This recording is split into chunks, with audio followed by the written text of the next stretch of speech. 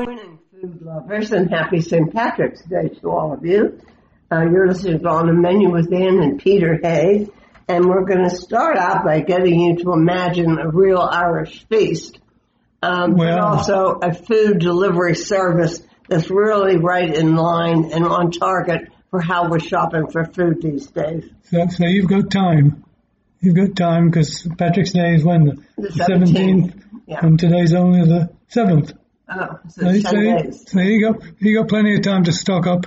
Right. Plenty to eat and drink, all that kind of good stuff. And Elisa, what's her last name? Fastnacht. Elisa Fastnacht, And who's a farmer in Washington County, Pennsylvania. And she has a business called the Marketplace at Emerald Valley. And as part of that business, she has a monthly lifestyle box, which, because it's March, there's this time features things Irish. Filled 2 boxes of Irish products. Okay, so you'll find out some more about what's in those boxes. And in the meantime, Alyssa, welcome. So here's Alyssa. Alyssa Fastnacht. Did I do that right? You did. You did it very well. Anyhow, we have an interesting discussion today. We're going to have to start at the beginning. You have the Marketplace at Emerald Valley, which is in the center of Washington, PA, and you also do cooperations with farmers in Wheeling, West Virginia, and other southwestern Pennsylvania places.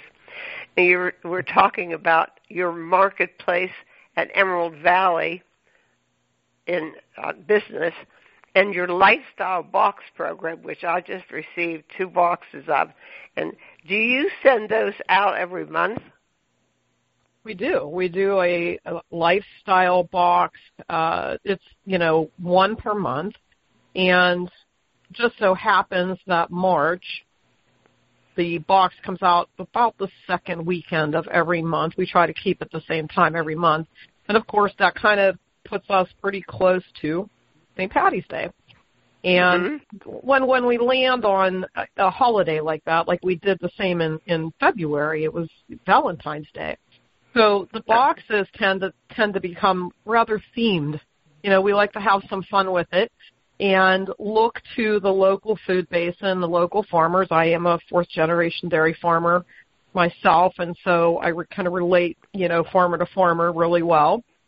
We look at what we have coming in from the farms and the other small producers, and we put together something that celebrates the season, and so the season is St. Patty's Day, right?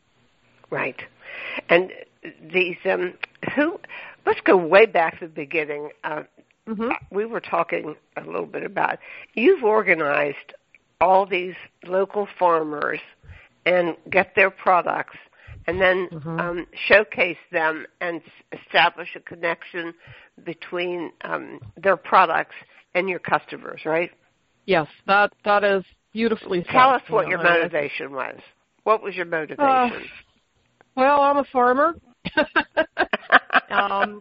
I'm a farmer first. I'm born and raised, and my family. I still live on the farm that I grew up on in historic and beautiful Scenery Hill, Pennsylvania, which is in Washington County. It is pretty. And yeah, it is. It's a lot of people are familiar with the region because they've been to a historic restaurant by the name of the Century Inn.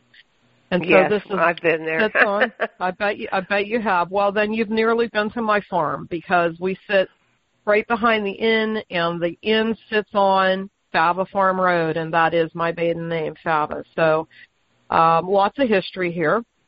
And so in my case, to answer your question, what I learned growing up and what I've seen being in the farm-to-table movement since its beginning here in the Pittsburgh region is, farmers make amazing things. There's a lot of small producers that make amazing things, and not all of these people aspire, believe it or not, to market their products. They need their products to be marketed. That's an important part of, obviously, how they make a living. But not all of them want to be actively involved in marketing. Yeah, well, I've explained to you that I was involved with organizing one of those groups, and it's like, give me an example of what it's like. Herding cats, I think we said. Yeah, herding cats. Not everybody aspires to be marketers. Some people just really want to be involved solely with the production of the product. So a lot of times what we were looking at are situations where I look at it as what is the barrier that exists to getting that product, that exists between the producer and the end user. And how do we remove that barrier? And so that my whole drive is to seamlessly as possible and directly as possible connect the producers to the end users with minimal drama. That's my whole mantra right there. That's no small matter. No, it is no small matter.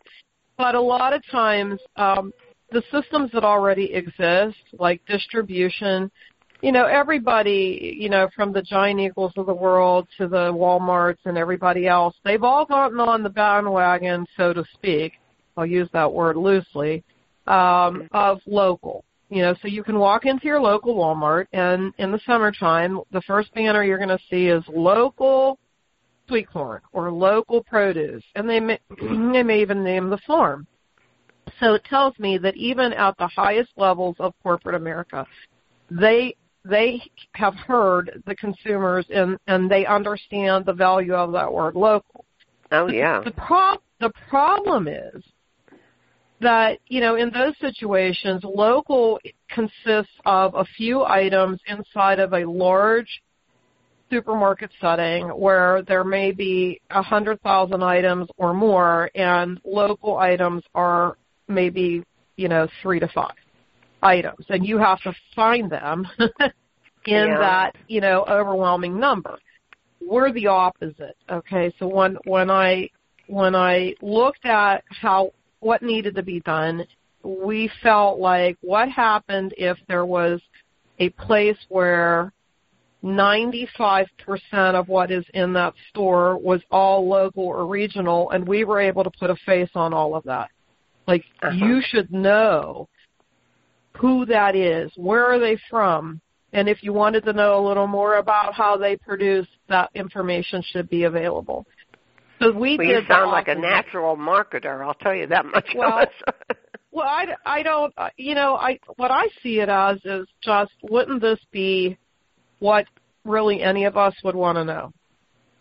Mm-hmm. I think we've kind of gotten too comfortable with the idea of buying things and knowing very little about their background. And I'm not just talking about food, I'm just talking about items in general. Like, who made that item and how was that item made, and how, what about the person who made that item? And so I'm going to try to raise your awareness level, and I think you do need to ask those questions. It's just good to know. I'm very proud to be a farmer, and I'm very proud of American agriculture. I think the American farmers have, just done an amazing job of feeding all of us, okay? Without doubt. Until we hit this pandemic, none of us, and I'm going to be 60 in May, none of us, in terms of me and my generation or those that are younger than me, have ever even paused for a moment to have to be concerned about would we have enough food until this pandemic came. Yeah, well, I was going to mention up. This is very timely now. Now, when did you start this service or this? Well, the marketplace in Emerald Valley is going to be. We opened in November of 2017, which obviously predated the pandemic. Yeah. We started as a pop-up, and then decided that it looked like an idea that had merit, and we were going to stay longer than just 90 days. And now I mean, we're in the midst of it, and right. Everything I've read says that more and more people are shopping like this online, getting stuff delivered to their door, And Yes. and they won't ever go back to the old style, big supermarket kind of shopping. Well, And yeah, I guess but, time will answer that question, won't it? And, Yeah. I mean, we're all Yeah. going to find out. It's a giant social experiment at this point. Everything is new with the pandemic, in terms of behaviors. We certainly have seen a very serious uptick in the, number of, consumers looking for local and having it conveniently provided to them. Now, convenience can be a matter of they want to come and shop in our store, which they're welcome to do, or they want to order online and pick it up curbside, or they want to order online and have it delivered to their home. Any of so that you actually exists have a for them. physical brick and mortar store. We do. On the We farm. have a physical Okay. brick and it's not on the farm. It's in Washington. Oh, that's Because right. remember, yeah. my farm is in Scenery Hill, but the marketplace at Emerald Valley is at 145 South Main Street in Washington. Okay, got it. Just down from the courthouse.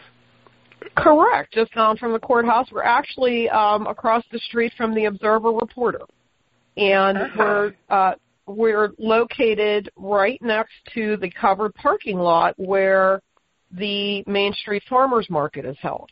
So that's a nice little, tie-in that during the season from May till October, every Thursday from 3 to 6, the Main Street Farmers Market is right outside my door in the parking lot, wonderful. right next to my building. So we have that nice theme of, local food, farm fresh food, a lot of entrepreneurial spirit, and it's all, right there.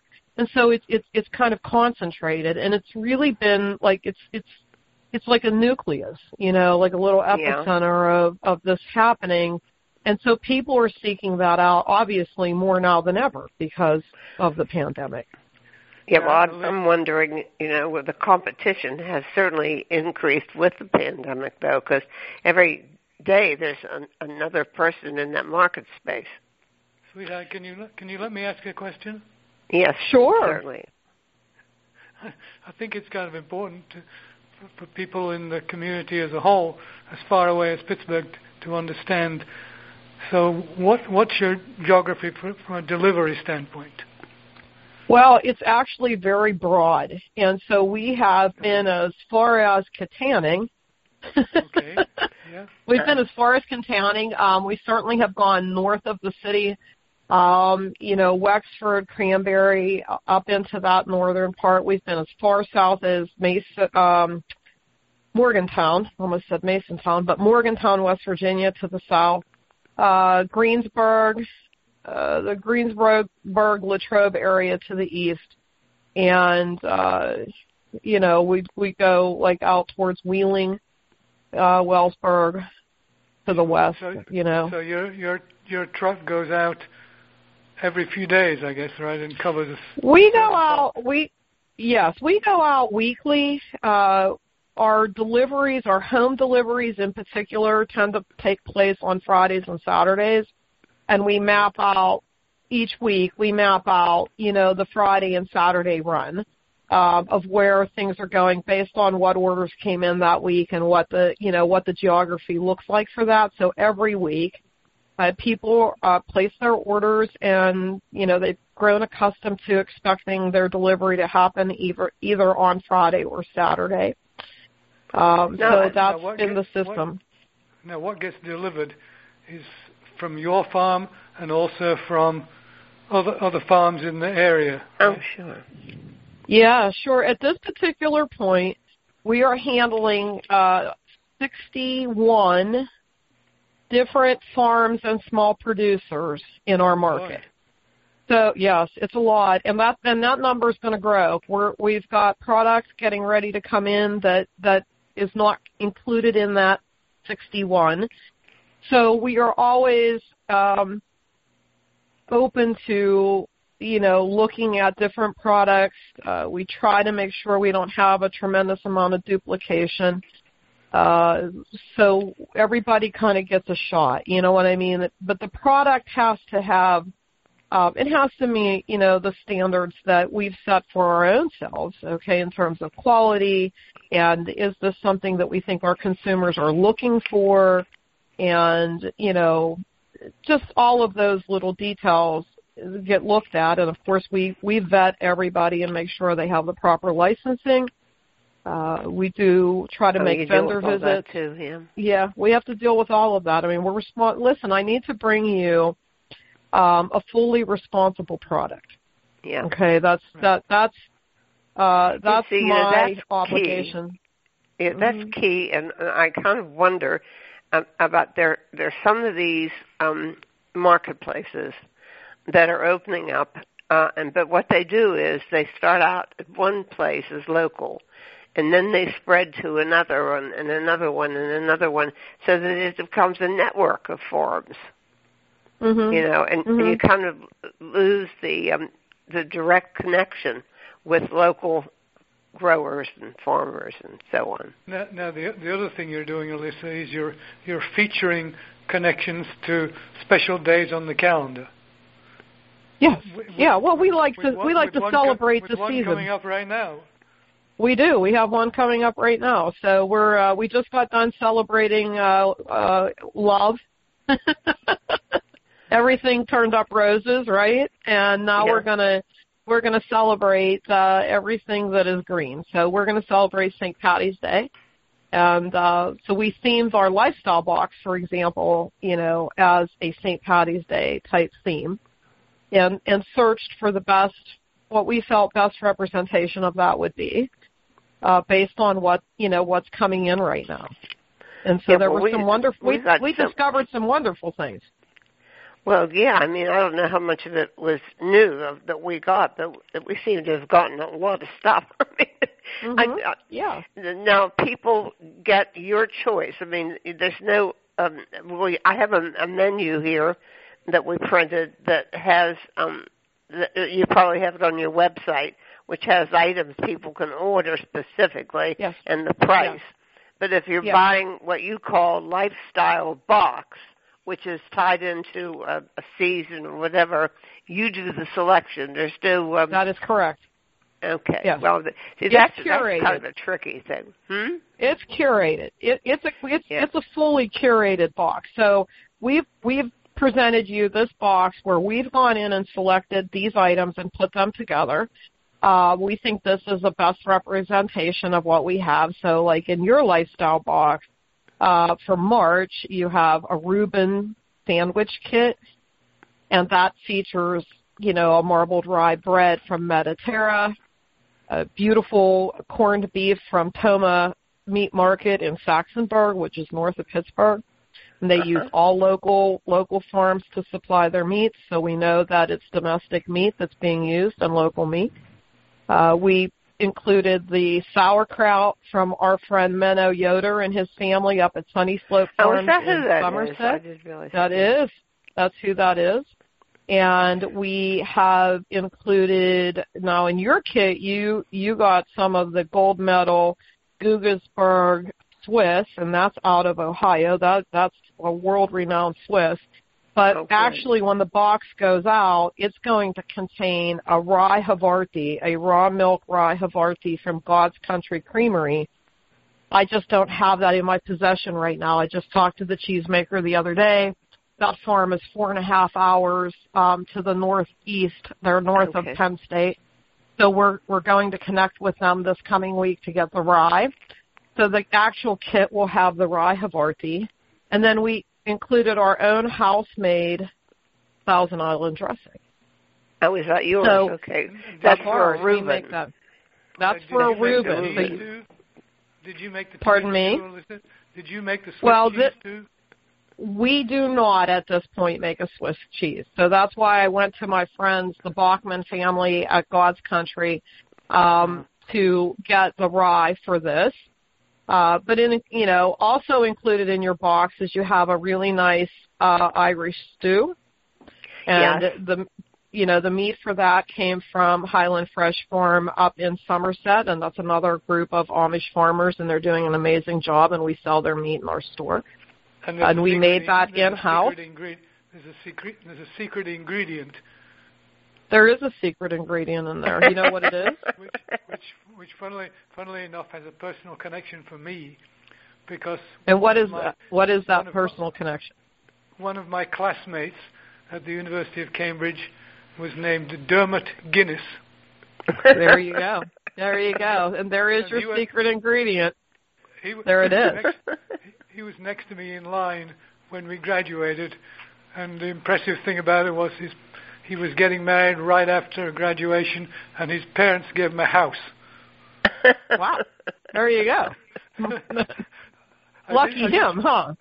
I did tell my parents they somehow had let me down. I'll tell you a secret. Alyssa, I have to tell you a secret. You wouldn't have known this when you were planning the box, but I have spent years being a food writer and a dining critic and so forth. So as a result, there's nothing that I crave like that I can't have, except for one thing that I crave, and happens to be a Reuben sandwich. Well, I had no way of knowing that, but lucky, there you go. Lucky me that I guessed right when we guessed, let's do a Reuben kit in there. So I hope that's funny, isn't it? Yeah. Enjoy that. And what's nice about that, like the Mediterra bread, I love Mediterra. I know that they oftentimes use flour that is from Weatherberry Farm, and I think you might be familiar with them from your Penn's Corner Alliance days. Nigel Tudor and his family, they're wonderful people. So strong Washington County connections there. So the food is vertically integrated. I mean, we're all kind of connected. But we also have included that Irish brown bread, which is from Nobby's Bakery. This is pastry chef Megan Walsh, and she's new to the marketplace, but she is amazingly talented and gifted. And when I went to her and said, I think we want soda bread, and she said, why do you want soda bread? And I said, I don't know. My sister's husband's Irish, and they do soda bread. And she said, I spent a good bit of time in Ireland, and I never saw soda bread there once. But I did see amazing Irish brown bread. Would you like that? And I went, I love it. So the authenticity of that. Ireland. Yeah, we usually go to Ireland every other year. For the Food on the Edge in Galway meeting, but of course we haven't been able to travel for a year. So, but we love the brown bread there. Yeah. Well, so you have Irish brown bread from Megan, and what are those things on sticks? Those things on sticks are naughty little wonderful cake pops, and those are from Megan as well. And she called those. Pops. I know what they are. She called those pot of gold. And that is a Bailey's Irish cream infused cake pop. Well, there it goes. I won't even get to taste that. So, we felt like you needed to end that on a high note, right? But you have the Irish brown bread, and you're going to use that with your stew, but you can also save a little for breakfast and use it with that wonderful honey, because she said when she was in Ireland, that's how she often saw it being offered was with some honey. And it's a great way to go, but it would be a perfect pairing, and we like to talk about perfect pairing, so it would be a perfect pairing with your stew or your honey. You have that. You have some fresh greens that were hydroponically grown in pods by the farm at the Greater Washington County Food Bank. And this has just been like such a hit this winter. That's part of our winter CSA. We have a CSA subscription. And we have a winter one running right now, and folks have been able to enjoy these fresh-grown, hydroponically grown greens, some Salanova and some red romaine, and sometimes we have microgreens and parsley and kale. It just, from week to week, it kind of flows, so you have some of that. Now, I have a question. My question is, more and more of these competing companies like this are springing up. How do the farms keep up with multiple companies wanting local goods? We have that new place in Braddock that's a vertical indoor hydroponic farm that is tended by robots. Do you know about that? Yeah, I think I've heard about that. I can't tell you that I'm terribly knowledgeable about it. I don't think any of that has, really, there's not enough of any of that going on to have it have impact in any kind of negative way. in terms of farms. And I'm a person that, like, I think competition makes you better. Okay? Yeah. I don't think it's a threat. Well, that's what most people say. Yeah. Yeah, well, it does make you better, because the reality is, in the absence of competition, you're going to rest on your laurels, and you're never going to push yourself outside of your comfort zone to discover what's coming next. And curiosity needs to be part of this process. Like, I'm curious, what if I tried this? What would happen? And so that's how innovation happens. That's where you're going to find the next great discovery. And so I think all of this stuff becomes part of the mix, because we need to feed ourselves. And again, I'm going to go. The pandemic should have been, if nothing else, a wake-up call to all of us, regardless of age, that food security is not a guarantee unless we choose wisely to build a food system where we're guaranteed to have adequate food. And so right now there's a lot of food insecurity out there. Oh, please. It's terrible. All these people and waiting for free bags of food. I mean, people never in their life had any insecurity. It's devastating. Yes, so, we know that all you too well, sound like you have a lot of motivations that are not that are way beyond the idea of profit. I wonder about some of them, because what they do is they start out local, and then they get bought out by somebody not so local, and then you end up with not so local. And you know, and the two big issues. I mean, there's another big issue. Is, we need to address two issues, let me put it that way. One of the things that people have complained about is that the mail order produce and groceries and so forth is expensive. Well, I mean, it sort of has to be, doesn't it? Well, I can't speak to, like, the bigger, chain experience, like an Amazon experience when it comes to fresh. Oh, no, I'm not product, talking about that. I'm not talking about that. If you're talking about, like, the Giant Eagle online experience or a grocery chain, what are you talking about? What are you talking about then? Then maybe Well, I'm talking about, like, a lot of people that really supplied only high-end restaurants, growers, producers, and so on. Their prices tend to be high even in this online market. And yours, I think, is pretty reasonable. Why don't you mention about pricing? Well, when we look at this, it's like it has to be a sustainable system, Anne. Yes. It's not going to work if it's just, here to take advantage of an inconvenient moment like a pandemic. Right. So, we're looking at building a new food system. That's really what we're doing, okay? We're building a local food network that is going to give all consumers in this region an opportunity to buy fresh, healthy, nutritious foods as directly as possible. And it gives these farms a place to be marketing their products year-round and not just during the summer seasonal farm market. Yes. It also removes the burden from these farms. Farmers markets are wonderful. I'm a big supporter of them, and we need to have them. But if you talk to anybody, and I've been a vendor at farmers markets, so I know this from my own personal experience, if you talk to these farmers and these small producers, the markets are wonderful, but they're also a grind, because they're going to suck an entire day out of your schedule. Now remember, these guys still have to farm, and these guys and gals. I mean, I still had chores before I went. I had chores before I went to my farm market, and I had chores when I came home from my farm market. So, I wanted to bring this up only to say that I think that yours is very reasonable, because I now have the 2 boxes of the specialty local goods, and it's so generous, and the portions and number of items is really generous. We need to tell people how to. Hello. Yeah, we need to tell people how to get them. Like, give us your website. Sure. address. Well, if they want to go and they want to shop on our virtual farm stand, or they want a window shop, maybe you can place a purchase there, or you can just get familiar with who we are and what we have to offer. They can go to themarketplace.farm, not .com, .farm. Tell me that again. The Marketplace. It's the Marketplace. Markets Place .farm. .farm, and that's it.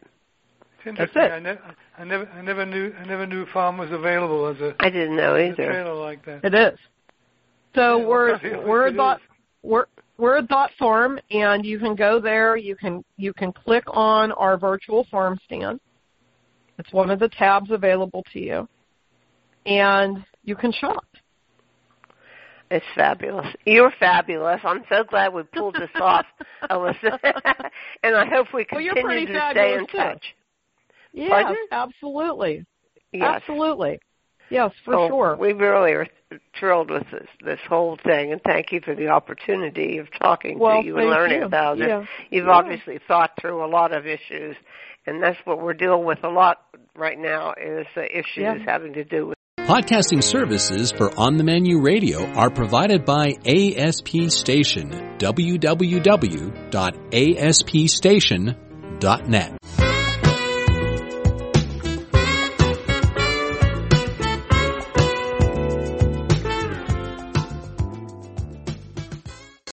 Welcome back. We're going to move you now from southwestern Pennsylvania to the Lone Star State of Texas, where we're going to talk to Dale Murden, who's president of the Texas Citrus Mutual, a very important organization at this time of great crisis on all fronts in Texas. Let's listen to Dale. Yeah, Dale is essential, that's for sure. But we sure learned a lot about citrus from the Lone Star State in the process. Grapefruit, yeah. So let's get him in here. We're going to be talking to Dale Murden, who is the president of the Texas Citrus Mutual. You're going to tell us, Dale, and of course the whole thing with what's going on with the crazy weather and the electricity and everything else in Texas has been in the news every day for how long now. So we're all kind of aware of it. In fact, there was news today about some of the suits against the utility companies. Anyhow, but you're going to bring us up to date. First of all, tell us what the Texas Citrus Mutual is as an organization. Sure, no problem. Texas Citrus Mutual is basically the Growers Association here in Texas, representing Texas citrus growers and packers, on the federal and state issues that come up. Where are you located physically? The commercial citrus industry is located in deep South Texas, right along the Rio Grande River, what we'd call the tip of Texas. We're a 3-county area in deep South Texas, Hidalgo, Willisey, and Cameron County, and that's where the commercial industry is located. I see. Now, you're not quite as far south as the Rio Grande, though. So. We are right on the Rio Grande. Oh, you're right on the Rio really? Grande. Yeah. I know because people have always sent us those ruby red grapefruits that the Texas was the main supplier of grapefruits, but apparently there's a concentration of citrus crops in general in Texas, right? Yeah, again, the commercial industry is down here in deep South Texas. We're a subtropical region, which has always lended itself extremely well to growing citrus crops until you have that once-in-a-blue-moon deep freeze. Yeah, well, it happened, didn't it? It happens. Now, where would you place Texas in terms of rank of the amount produced of citrus? After Florida? Yeah. We are. Texas is the third largest citrus producing state in the United States. California, Florida are 1 and 2, and we're the third. We're a fresh fruit, predominantly a fresh fruit industry, and predominantly grapefruit. Yep. Well, I love your grapefruit, and I got really worried reading about what was going on there with these horrific storms, freezing, sub-freezing weather, utility shortages, water shortages, power outages. This was really. You say it's happened before? Well, we've had these type freezes in the 80s, 1983, and again in 1989 were very substantial freezes for us. arguably probably worse than this one. Although I don't remember back then losing power and some of the utilities like we did in this one, which I guess is a whole other podcast discussion, I'm sure. But nevertheless, we did get down to 21 degrees here for several hours in a row and spent over 50 hours plus over 50 hours under freezing. And, for a crop like citrus, that's just too cold. Now, well, yeah. Does it mean, Dale, does it mean it's gone? I mean, it's not recoverable? Or well, I think what we're seeing for this freeze is we've lost the crop that was remaining on the tree.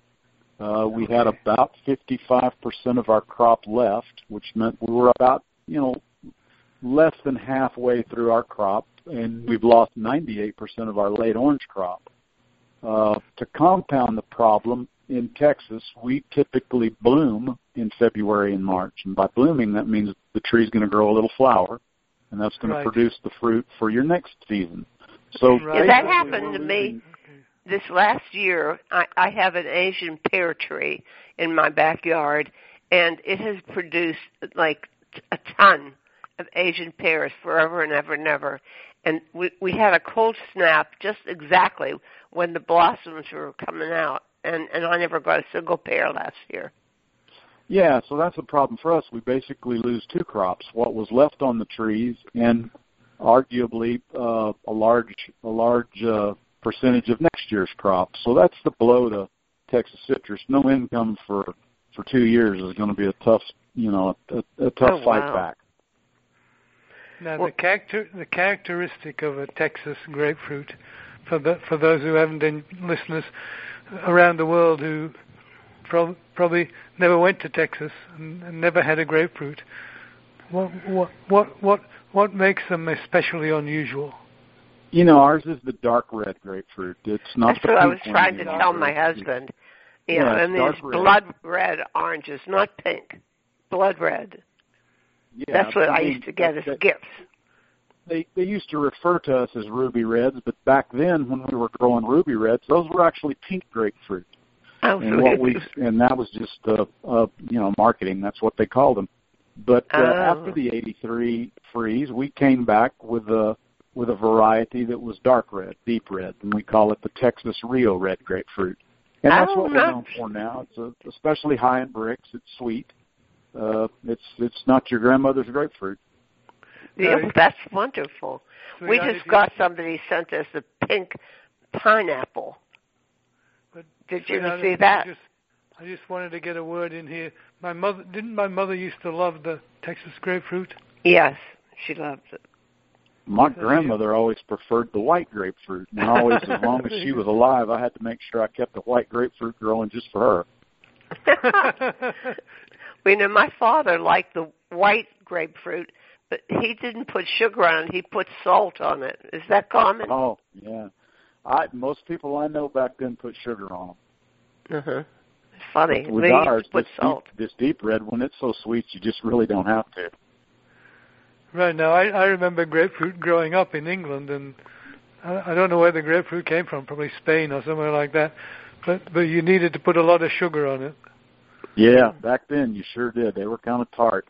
And, that's something that we're all faced with as grapefruit growers is educating these young consumers that it's not that tart flavor anymore. I love to do taste tests with kids, and they put it in their mouth, and you can just see the expression on their face immediately that it's not what they thought. I love grapefruit. I was reading, you see, that this what happened with the weather means that we could expect a shortage, scarcity of grapefruit, and price increases. Yeah, you'll absolutely see a shortage of Texas grapefruit for sure. They do grow fresh grapefruit in Florida, and so they'll still have their product, but it'll probably be a year and a half before we fight our way back to the shelves. Really? That's it's devastating. What kind of relief do the growers? What kind of relief's in place? Well, we're looking for that right now. It remains to be seen. There's been so many disasters around the country, and on top of the pandemic, it's going to be a tough hill to climb. Just in an 11-month period for us, we had a lingering drought down here. And we had a hurricane in July. Hurricane Hannah paid us a visit in July, and then we had the St. Valentine's freeze, all on top of the pandemic. So, for citrus growers down here in South Texas, it's been a rough year. Yeah, well, but the concern is, I was reading today that the utility company, I can't remember what it's called, that blatantly quadrupled everybody's energy bills. It was being sued by the Texas Attorney General, and another utility company already has gone into bankruptcy. What was going on? The Texas has always entrusted their power management to ERCOT, and I think Texas has learned an invaluable lesson that they need to take a long, hard look at how we've been doing that for the last couple of decades and fix the problems that arose from this one. Because as I mentioned, in the 1983 and 1989 freezes, I don't remember losing power like we did this one. I was without power off and on for a week, and water as well as a result of no power. So it was a rough What week was the down problem? I mean, what caused this? A lack of planning? Management, if nothing else, and lack of planning. I think some of the winterization efforts that legislators were told were in place, maybe not in place to the effects of a freeze of this magnitude, and management. Texas isn't used to this kind of cold weather, and it caught up to us. People enjoyed the low prices that came along with the way absolutely, and I'm one of them. And now they're making up for it. Now the company's making up for it. Yep, that's a fact. I am one of those electric bill payers. I mean, the numbers are scary. Yes, they are. And I hope our legislators, governors, and lieutenant governors can get to the bottom of it and get it corrected ASAP, so we don't have this problem ever again. So, you say it was mismanaged. That's the issue. That's what it looks like from the outside looking in. I just think they weren't prepared. Mm-hmm. Well, did they not believe that this was a possibility? Well, that's a good question. Again, we're not used to this type of weather. I think another issue was forecasting right up until the actual event. Couldn't even agree with each other. We tracked got it. 4 different forecasts, and none of them could agree with the type of weather that we ended up having. I think meteorologists were extremely frustrated with it. Yeah, so people thought it was cold, but they really didn't have to worry all that much. Yeah, as far as down here in the tip of Texas, I think there was mention of cold weather, freezing, possibly 28 degrees, but nobody could dream it was going to get down to 21 for as long as it did. Yeah. And we're the southernmost point of Texas. I think attention must have been lacking at some point, because you really were dealing with a great deal of COVID infection, huh? Oh, that too, absolutely. Ours is cyclical. It'll hit its highs and its lows, and typically they correspond with a holiday and things like that. But I don't know. Texas just got caught off guard in a bad way with this one. Yeah, your senator found a way to get through it, didn't he? You're talking about yes. It had a little warmer weather, from what I understand. Teddy, yeah. I'm sorry, I just find him so awful. We didn't want to say anything in case you were a fan. No, I had to say something. I can't. I just think he's an absolute disgrace. I can't believe it. I'm about as apolitical as they come. I believe in right and wrong and black and white, and if you fix the problem and you fix it forward and you get on with it. Yeah, but see, it's the kind of procrastination. It's just there's a lack of facing reality involved with all this, huh? On whose part? Yeah, it was what it was. Again, I've lived through freezes worse than this one. Uh-huh. Well, yeah, I mean, are there plans to make sure this doesn't happen again? I mean, how sure can we be? Grid? Yeah, I hope there's immediate plans to make sure this doesn't happen again, but I'm not an expert on that subject. Uh-huh. Yeah. So, I don't know, how strong is your political influence in the Citrus Mutual?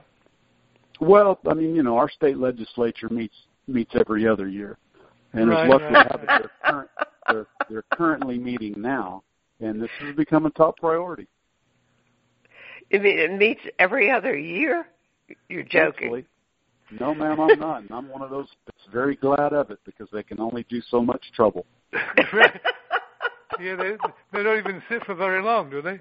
I tell you what, these that meet year-round, that's just a blueprint for disaster, if you ask me. Yeah, but the time of the year they sit, they don't sit for very long, do they? Well, typically our legislature meets for about 140 furiously packed days, and because of this freeze, that's getting all the attention, rightfully so. Yeah, I should think so. So, but we're definitely looking forward to absolute shortage of Texas grapefruit coming up, right? Absolute. The remaining crop is already falling on the ground and rotten, and next year's is going to be light. Okay. But you're hoping to get some sort of government help and relief, right? I think growers are going to need it. Citrus is not a cheap crop to raise. It's a very long-term crop to raise. I'll give you an example. Typically, after a freeze like this, there's shortage of trees to purchase. Let's just pretend you're a 60-year-old grower that wants to replant. Well, you're waiting 3 years for the trees, most likely, and then another 5 years on top of that before you're in production to have any return on your investment. Well, by then that 60-year-old grower is almost 70. It's a long-term investment, absolutely, and it's something that growers are going to have to take a long, hard look at to decide. Do they really want that long-term investment or not? Yeah. Or should they think about doing something else that's not as climate sensitive, I guess?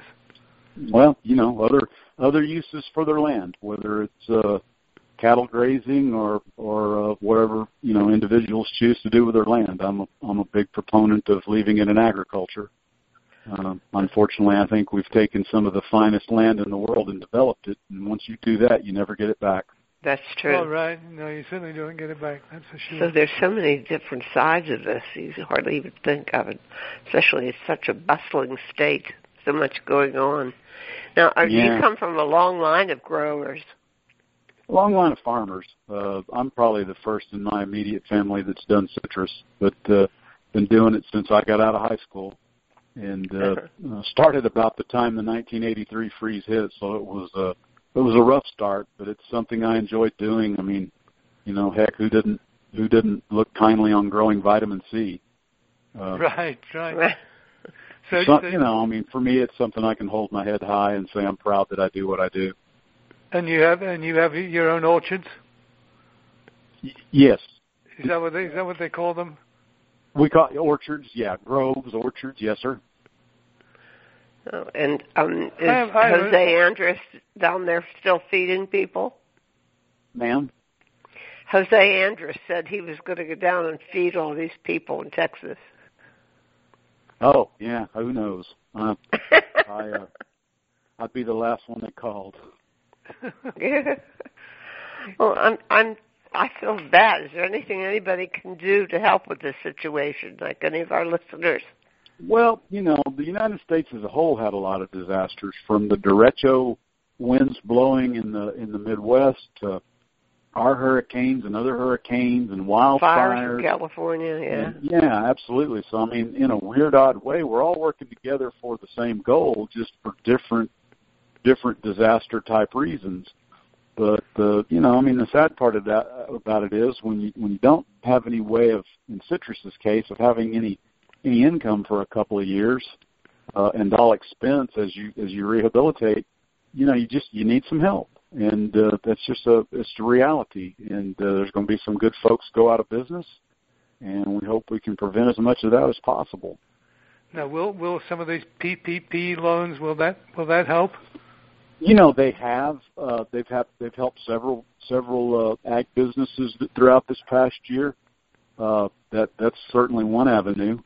And you know, I hope things like that can continue. I didn't really take much of an opportunity to study this latest COVID package. I was kind of waiting for, you know, you hear so much, and then the end result is a little different than you really heard. Right. It's very long. So I'm just kind of waiting for the end result to see, well, okay, what's really in this. I agree with you. Now, your organization, does it have a website that gives updated information ongoing? You know, we Texas Citrus Industry Alert. Basically, we've had a problem with citrus greening down here, a disease that started in Florida and has kind of run its way across the state. And so, yes. So that website, you know, we do put other things on it like the freeze and things like that. But that website's mainly designed for our pest and disease issues that affect growers down here. Mm-hmm. Well, I really appreciate all this going on with you. I appreciate you taking the time to talk to us, Dale Murden. Oh, absolutely. My pleasure. And just in case somebody wants to check out the organization, what is the website? Texas Citrus Industry. They can find it that way. TexasCitrusIndustry.com, huh? .org. And that'll lead them to several ways of seeing what's going on down here. It's .org. Okay. I think we're disconnected, Rabbit. You think so? No, Dale's still on. No, we're not disconnected. I'm still on. Yes, I'm still on. Okay, well, we wish you a recovery as rapid as you would wish it for yourself. And well, we appreciate that very much and appreciate the outreach. Yeah, and we will email you when this is going to air, so you can listen to it. That. Right. Enjoyed the conversation. Y'all have a great afternoon. And you too, Dale. And best luck to you, huh? Thank you very much. Bye-bye. Bye now.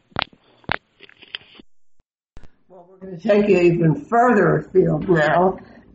We're actually only going to move you to Chicago, but in idea, we're moving you to Afghanistan and to Muhammad, who is from there, Muhammad Salehi, and he has a company called Hooray Spice. And if you like saffron, this is pure gold. Okay, so get some while you think of it. Here's Muhammad. And we'll, of course, see you same time, same place next week, right after we conclude this interview. So we hope you enjoyed today's program just as much as we enjoyed bringing it to you. And we'll see you same time, same place next week. We know every time anybody mentions the word spice, the first thing I think about is saffron. Hello, Muhammad Salehi of Hooray Spice. You probably think of saffron as the first spice, too. Yeah, well, hi, Anne. Hi, Peter. Thank you so much for having me. Yeah, for sure. Saffron is the queen of the spices. In some cultures, that's what they refer to. So I do think of saffron the moment people talk about the spices because it's what I do for a living as well as I love saffron. Right. Now, talk to us. You were from Afghanistan, and but you are now you've come to the United States, and you're in Chicago. I mean, why did you pick Chicago? Well, thank you for the question. I was a military linguist with the U.S. Army in Afghanistan. After high school, I joined as a local linguist. And after a few circumstances that I had to leave the country because my life was not safe, then when I started the asylum visa, I asked my captain as well as my team members in the Army, and I asked them, hey, I'm going to U.S. I don't have any relatives, any friends except you guys. yeah, where should I go? I need to go somewhere because the immigration process asks you where you want to settle. And I remember one of the team members, he told me that, come to Chicago, I live here. I was wondering. Yeah, so it's cold. That's how I ended up Chicago. It is, for sure it was cold, yeah. So you now have, you're not a multilingualist at this moment. You are the founder of a company called Hooray Spice, which specializes in Afghanistani saffron. How did this come about? For sure, yes, you are right. I started as a military linguist. Now I am a company owner or a spice company owner, Hooray Spice. Well, the word Hooray comes from Herat or the ancient city of Herat, which is my hometown. That is how the name came. Yeah, for sure. But the reason how I started the business or how I started was I'm a family farmer. Like my mom, my cousins, all of us, we are farmers, and we have been farmers for generations that I remember. When I came to U.S., I tried to, work with different companies and try to make a living. But then I always wanted to, to talk about my culture, to talk about something other than war and what Afghanistan can offer for my American fellows, as well as for people around the globe. So I talked with my mom, and I was like, Mom, I'm wondering if we can bring the saffron to the U.S. because everywhere that I eat with saffron here, they smell not very fresh or they are chemical type of a smell. So what do you think? My mom said, well, sure. I have like a half a kilo of saffron, like 17 ounces. Take some, see what you can do, and then if you like it, then we can, of course, start it. So that's how, I brought the first samples of 6 or 7 ounces, tested with a lot of my chefs, and they loved it. And now, thanks God, now we have 28 farmers that are in our food co-op in Afghanistan, as well as we have 35 women seasonal working with us during the November and December when we harvest the saffron and clean and process it. The story started with me trying to bring something from my country to this country.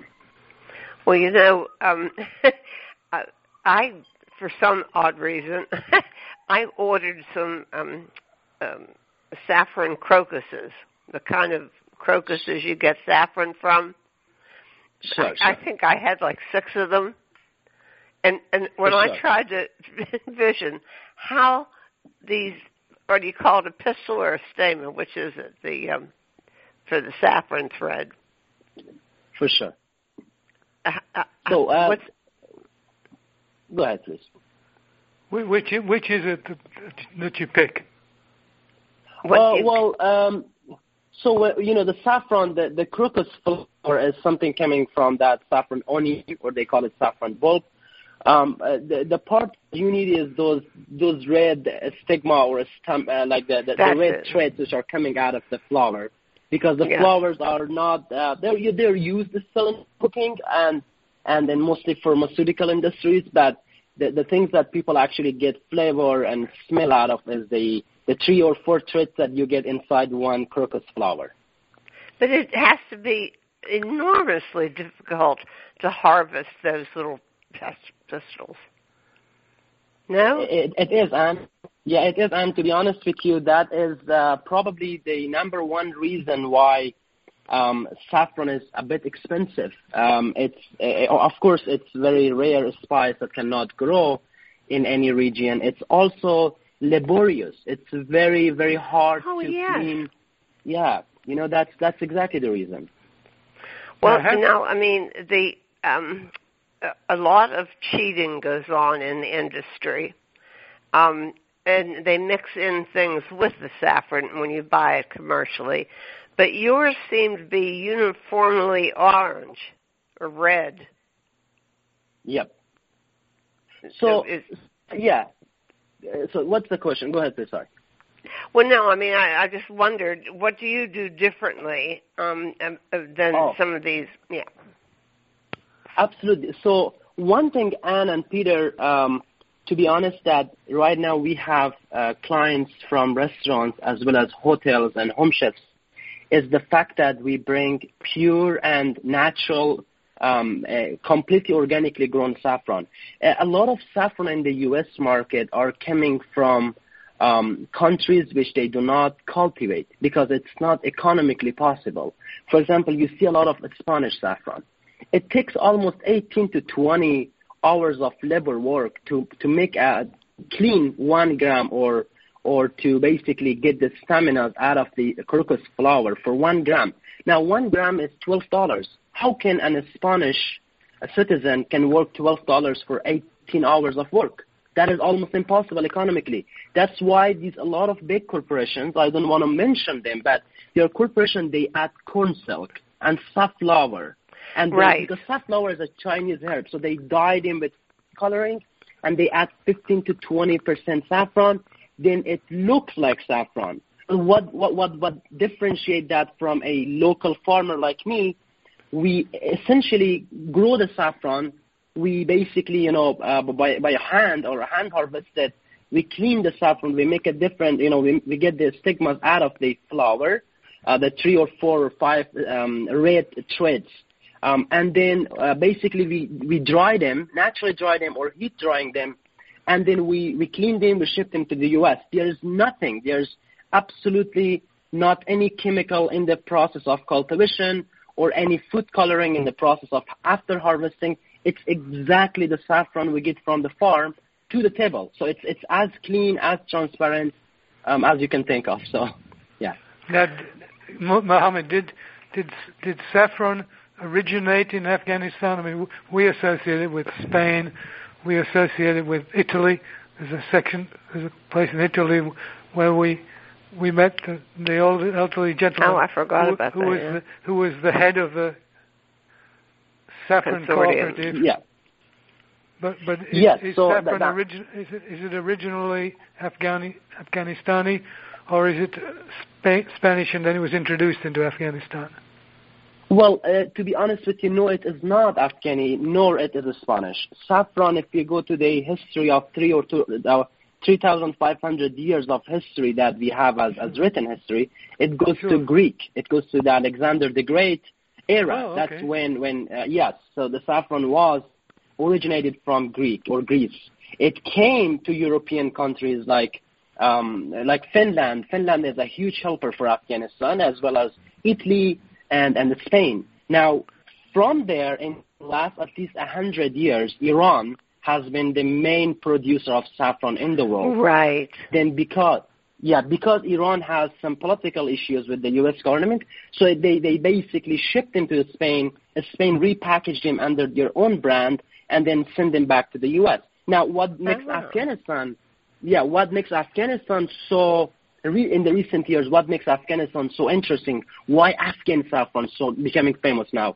Because Afghanistan is a very rural and very rural country. It's not an industrialistic country. Not a lot of technology, chemical, GMO or genes modification happens in Afghanistan. That's why the quality of Afghanistan saffron is natural. It's essentially organic. So we don't know how to, we are not educated in the sense of engineering to manipulate the saffron, which is a good thing. And a lot of developed countries, they learn how to make it process faster.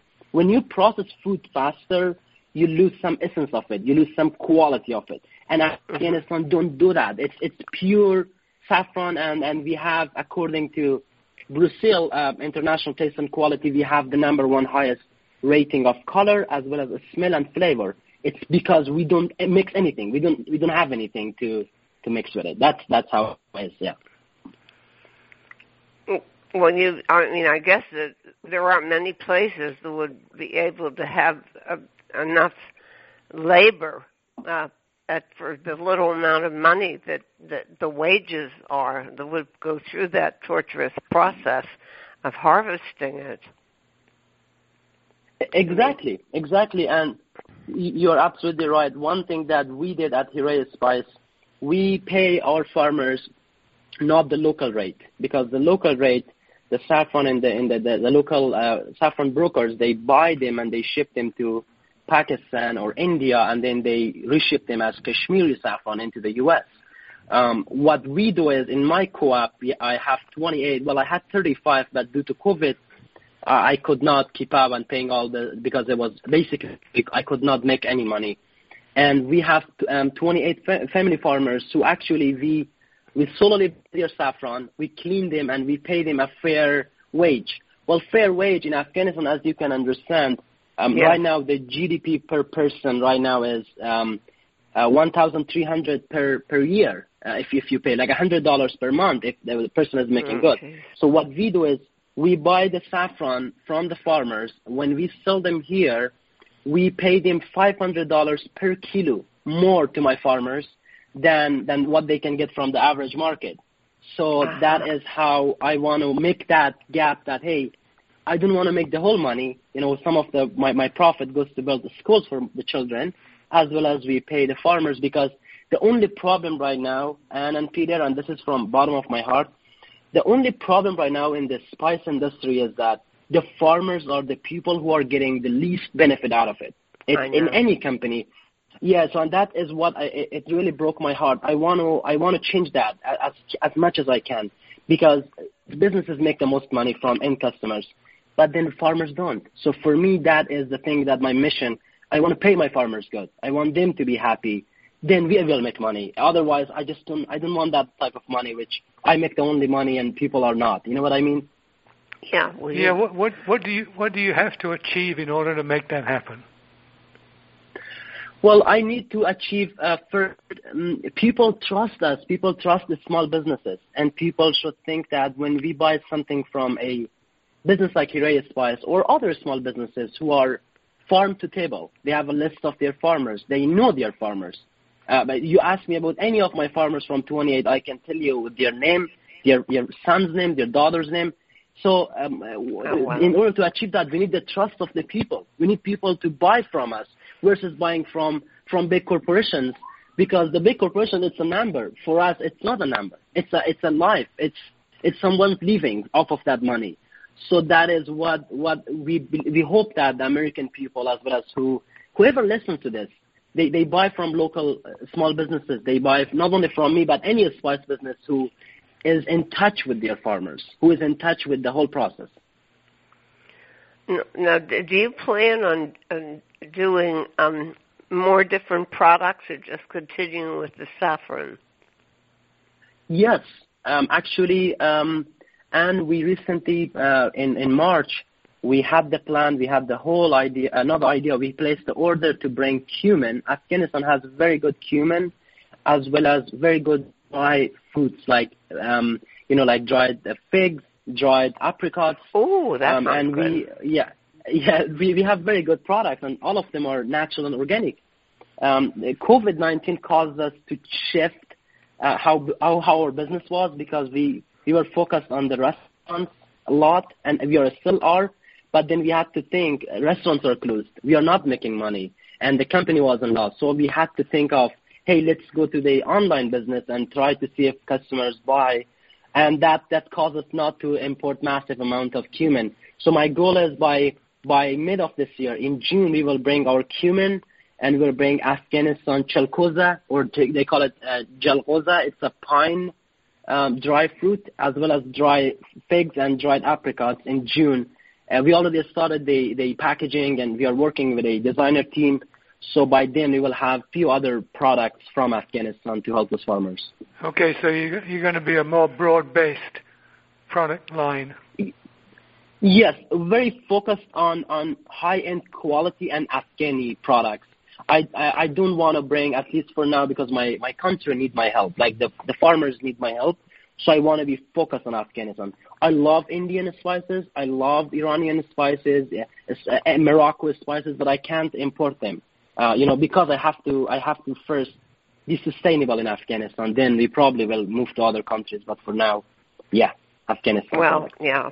Well, I told you that a friend of mine lived in Kabul, and she had to get out because her life was threatened as well. And so I couldn't visit her. I was supposed to visit her. I was living in Australia at the time, which was a lot closer. But she got out. I mean, about the time they confiscated her passport, then she realized she had to leave.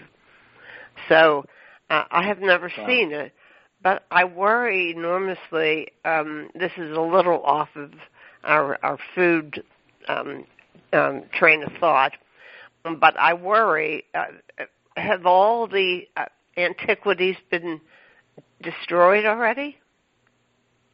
Not really. Not, if you mean in sense of historical ancient places. Yes. Some of them, yes. Like, it's very unfortunate that we see these extremist or fundamentalist groups who are trying to destroy a culture, trying to destroy. Yes, I know. That's what worries me. You know, yeah, it was exactly. And Afghanistan is a very ancient country on itself. It has a very great history of civilizations and ancient culture. But that's unfortunate that they destroyed the Buddha, the biggest Buddha, I think, or the second biggest. Oh, that Buddha broke my heart. That really broke my heart. Yeah. Yeah, it's very unfortunate. I was crying. My family all of them were sad.